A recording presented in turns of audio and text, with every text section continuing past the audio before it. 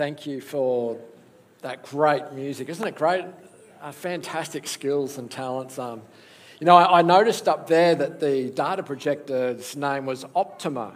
I think that was stands for optimistic if it's going to work. I'm so glad that we serve a God, though, that does work in our lives, don't you? I remember sometimes we get told things, but we don't really pay attention to it until reality bites. My dad was trying to instruct me in the purchase of my first car. He said, "Now, son, what you need is something economical and small because you're going off to Avondale College to study. You're not going to have a lot of money, so it needs to be economical and small. That's the kind of car you should be looking for." Well, my cousin, he went out and bought a 302 V8 Windsor XY Ford Falcon, and I'm thinking, I've got to get something at least that's about the same size. And so I decided I was just going to ignore Dad's advice and buy the big car. And Simon, you might remember the XB Ford Falcon, brown honeycomb grille, the ragtop roof. Remember that? I had a bench seat in the front, which... no, we won't go on that story. But sure enough, I got partway through college, and guess where my car was parked? In the car park. And whose car do you think I went in?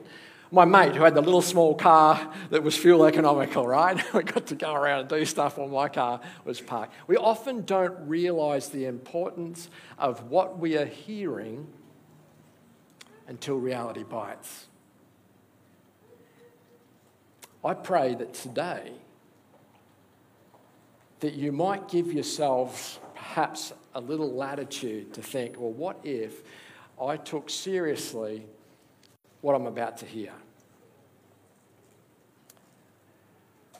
I remember sitting in my office at the Nunawading Adventist Church Convention campground. I was working in the youth department at the time. I remember one day sitting there in the office and I checked out my calendar and I saw this absolute tsunami of things that was coming down the pipeline. And I'm looking at it and I'm going, I'm already burnt out. I'm in my second year already. I've got so many things that are coming down the pipeline here. How am I going to manage? How am I going to survive this? It's just too much. And I realized in that moment that if I didn't change, if I didn't do something different, that I was finished. I was done. Out for the count. How could I be a change maker and remain a change maker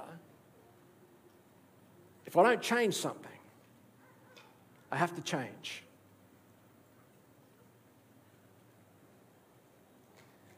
It's not always easy to change, though, is it? It's not always easy to change. And we all tend to be a little bit resistant to change, but some of us a little more than others.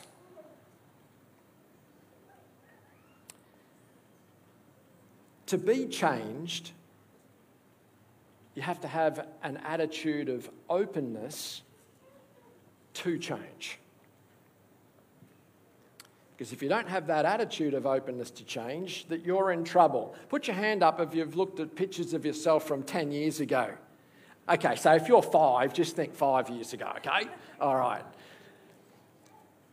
And then you look through the decades, you go back in 10-year increments, and now I can do that for at least 3 decades, plus another 2 decades worth, but close to, right? But you see the changes, don't you? Whoever has looked at someone else's failure, boy, I haven't aged well. Whew, look at them. And you look at yourself and go, man, I'm doing all right. But then there's the odd occasion where you get a reality check and you go past a mirror in your house and go, oh, who's that? And you realise, oh, that's me. Let's do a quick poll. Put your hand up if you know somebody that really needs to change. Put your hand up. Or someone who's really resistant to change. Put your hand up. All right. Put your hand up if you know the person that really needs to change is the one that you're sitting next to. I'm just so glad. Okay. All right, turn to the person beside you, look them in the face and say, you need to change. I just tell you today, I'm happy that I'm not sitting next to my wife because she would have put both hands up and said, yeah, he needs to change. Funny you knew him at home. Man, he really needs to change. You know, we often desire change, but we're really resistant to it sometimes, aren't we? It's a whole lot more fun thinking about how other people can change. I really ought to change. They need to get their act together. Than it is to think about our own stuff, because when we're dealing with our own stuff, it's a lot harder, isn't it? It's a lot more difficult. I want you to finish these sentences for me. You can take me. Okay. Dear God, please make me disappear. You can take me as you find me. All right, ever had that? People say, you can take me as you find me, like as if it's a badge of honour, never to change. Yeah, I wish something happened there. Okay, you can take me as you find me. If you don't like it, you can lump it. Yeah. Or the other ones, if you don't like it, you can leave. All right? Who's ever said that to their kid? No, don't, just put your hands down, okay? If it ain't broke, don't fix it. Right. You know, we often settle for the status quo, don't we? We often settle for the status quo. We settle for what is, and often we settle for average. And I want you to listen. Put your hand up if you think average is awesome. Okay, we've got a couple of people. All right, okay. I want you to listen to this description by Edmund Gourdet. It's about average. Average is what failures claim to be when their family and friends ask them why they are not more successful. Average is the top of the bottom. It's the best of the worst. It's the bottom of the top, the worst of the best. Average means being run-of-the-mill, mediocre, insignificant, and also run, and a non-entity.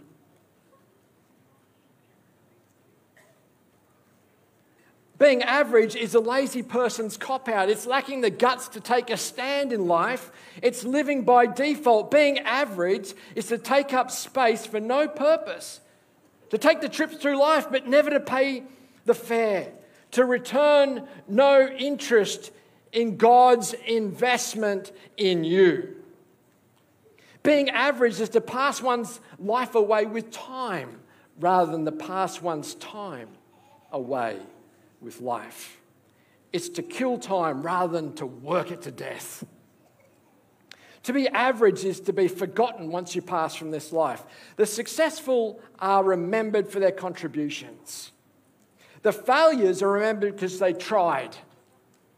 But the average, the silent majority, is forgotten.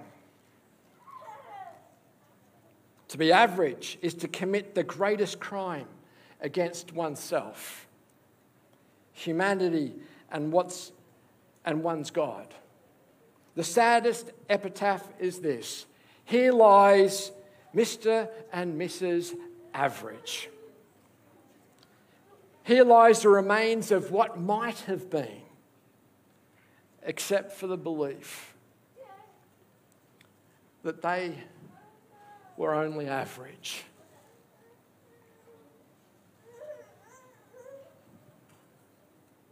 Maybe some of you are sitting here today thinking, I've got this belief that I'm average. I'm just me. I'm no one special. When you are far from it, because if you believe that you're average, guess what you're going to be? You will be what? Average.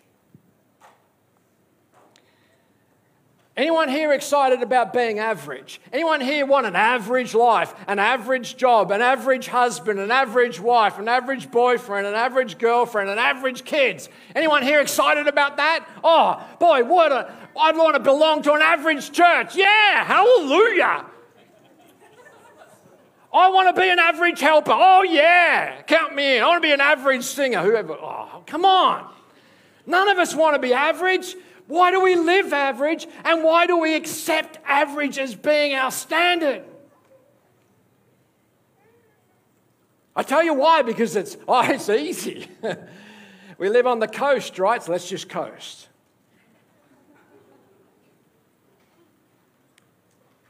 The good news is that none of us need to be average.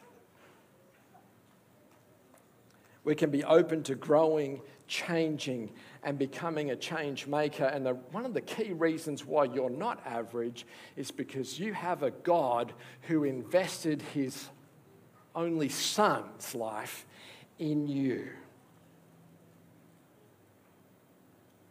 You're here, you're not average. 2 Corinthians chapter 5 and verses 14 to 15 says this: either way, Christ's love controls us. Since we believe that Christ died for all, we also believe that we have all died to our old life.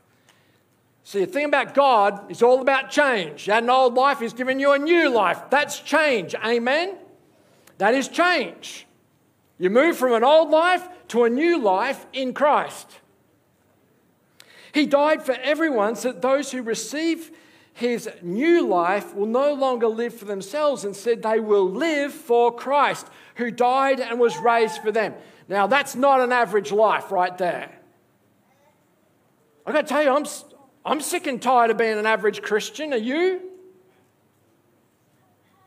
We're anything but average. Old life is average. New life in Christ is anything but average. You've been saved because of your value, your purpose. So why live on average?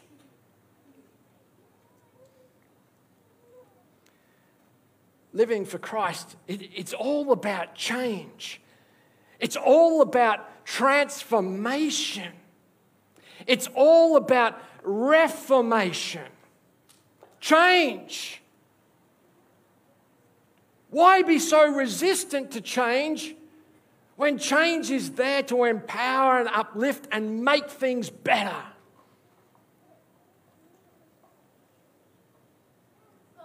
Second Corinthians chapter 5, verse 17 and verses 20 to 21. This means that anyone who belongs to Christ has become what? A new person, a new creation. The old life is gone, a new life has begun. But I see a lot of Christians like they're still in their old life when they're supposed to have a new life, but they're living like they're back then, but they're Christian. When you have Christ as your Savior, there's a new life. You're a new creation. There's a newness. You don't want to live average. So we are Christ's ambassadors, and God is making his appeal through us. That's you and me. Can you believe that? Isn't that awesome? We speak for Christ when we plead, come back to God, for God made Christ, who never sinned, to be the offering for our sins so that we could be made right, changed with God through Christ. It's only when you open yourself up to be changed that you can change and be changed and become a change maker. So where do you sense God leading you in your life to change? You know, Harriet Tubman became known as the Underground Railway Conductor. She escaped from slavery herself. She could have just gone, yeah, I'm free now. Whew, man, I'm not going back there. Praise God, I'm not there, right? I'm free. Now in Christ, we are what? Okay, that's a bit more conviction, shall we? In Christ, we are free. I like free, don't you? Who likes being locked up in their house? Anyone? Okay, let's move away from that thought. I like free. We're free in Christ. But she got to her freedom. But then she decided over 13 missions to go back and rescue over 70 people, including some of her own family and friends. She wanted to be a change maker. And I believe she went on to be an activist for women's suffrage so that the ladies could vote. Has God ever given you a dream of what could be? For me, it's about building leaders that build other leaders for the King and the kingdom. It's helping people be awesome leaders. Maybe you've put off a dream that God's given you for some area of change because you thought it was too big, too consuming, too out of your league. How could it be me to make a change? Are you disappointed with some aspects of what's going on in your community at the moment? Maybe you're disappointed at what's happening in church. Maybe you're disappointed about what's happening in school. Maybe you're disappointed about what's happening in your family. Maybe you're disappointed about your grades. Maybe you're disappointed in a lot of things. You know, the gap, disappointment really is the gap between your expectations and reality. That's disappointment. And if you're not happy, well, you can do one of three things. Number one, you can do nothing and just remain disappointed. Yeah, I'll just be disappointed all the time. Oh, I'm disappointed.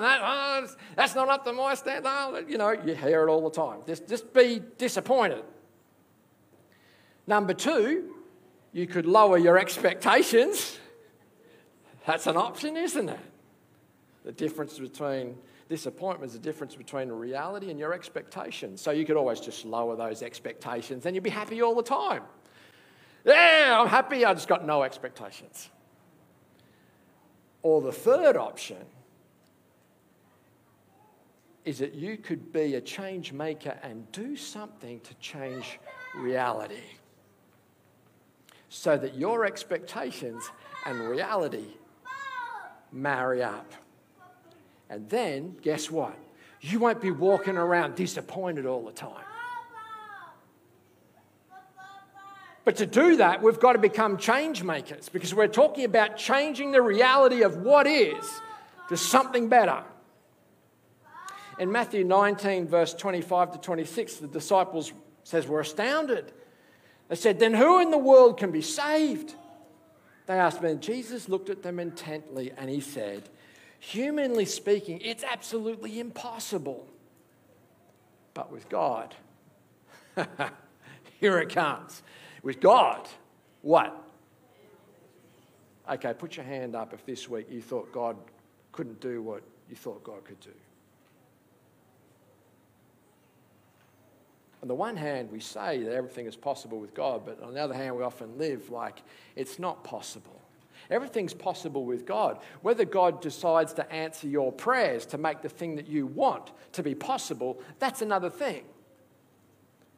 And sometimes God doesn't answer our prayers because he knows things that we don't know about. And with God, there's always a time and there's always a place. And yes, sometimes our expectation with God, we deal with disappointment with God too, don't we?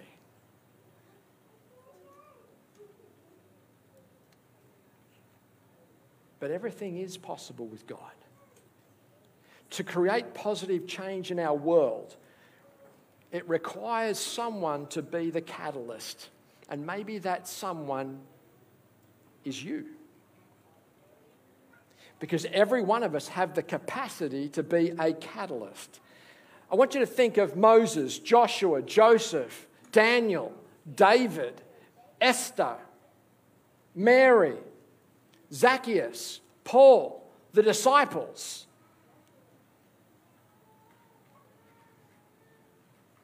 A catalyst is a person who creates positive change in their world through their ideas, actions, and influence. Ideas, actions, influence. Catalyst. Right? And to be a catalyst, you need to change first. Oh, you need to change.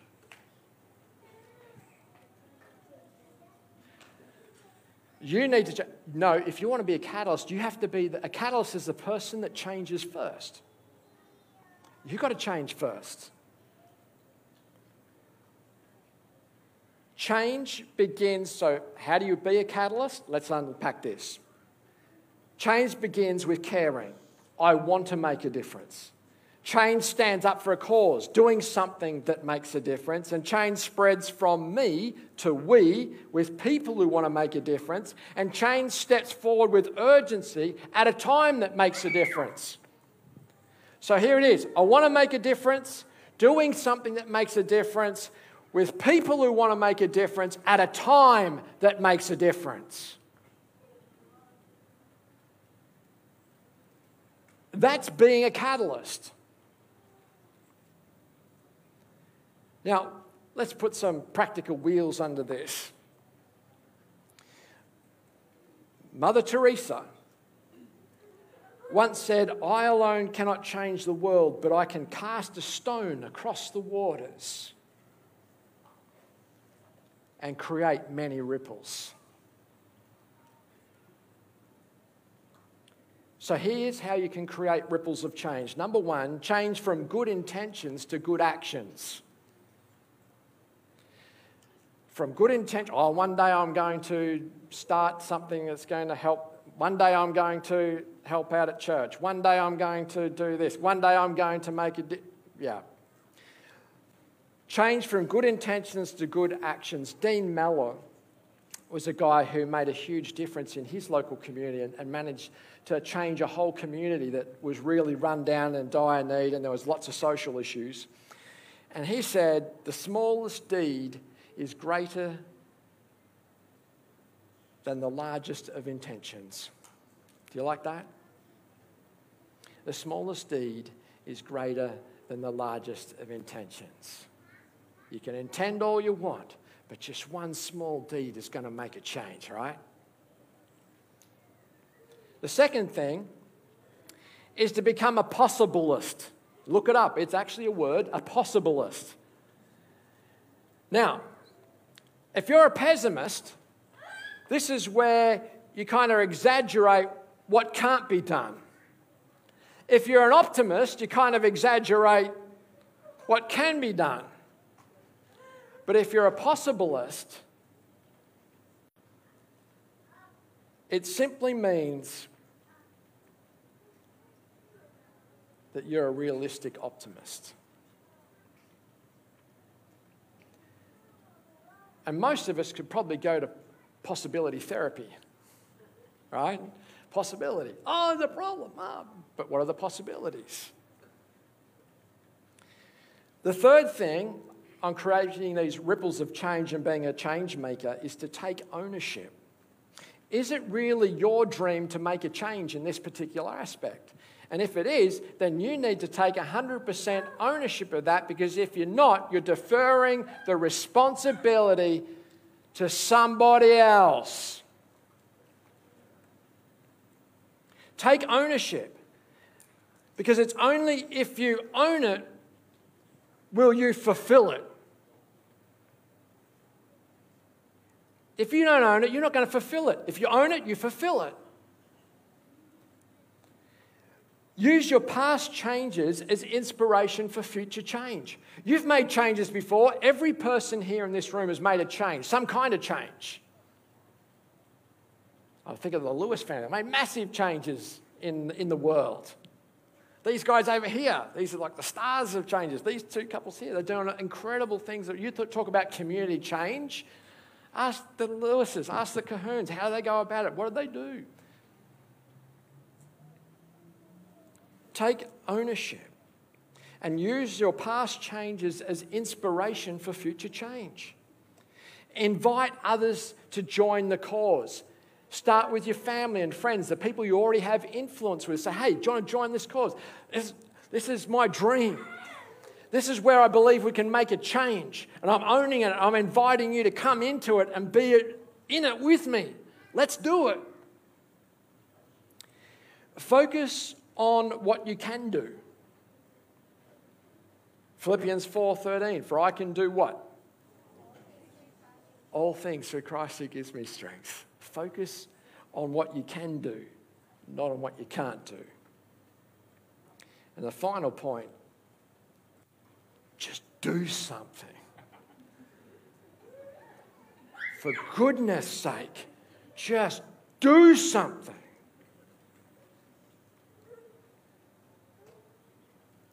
Deuteronomy 31 verse 8 says, do not be afraid or discouraged, for the Lord will personally go ahead of you. He will be with you. He will neither fail you nor abandon you. In summary, the change cycle just goes like this. I experienced something so life-changing that I change. And then I share something so life-changing that you change. And then we facilitate something so life-changing that others change.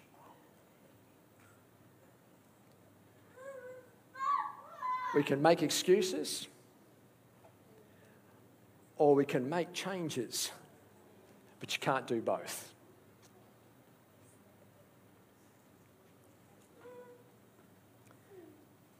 With God, all things are possible. You, every one of you, can be a change maker. May God help you take this to heart through the power of His Holy Spirit this morning, so that you leave here knowing, I am a change maker. And I will make change. So help me God. Thank you.